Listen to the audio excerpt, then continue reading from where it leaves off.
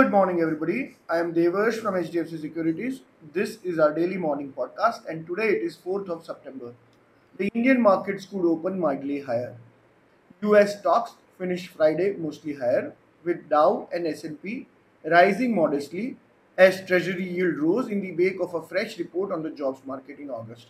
For the week, Dow climbed 1.4%, the S&P advanced by 2.5%, and the Nasdaq gained by 3.2%.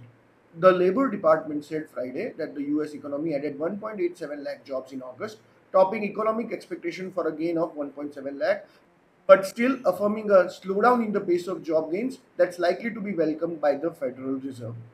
The unemployment rate jumped to 3.8% from 3.5% in July. Rising unemployment and participation rates, along with a welcome cool down in average hourly wage growth, solidified expectation that the Fed will let key interest rates stand by this month. Asian shares inched higher today. US markets are shut today on Monday for the Labor Day holiday. Nifty reversed the fall seen on August 31st and closed higher on September 1st.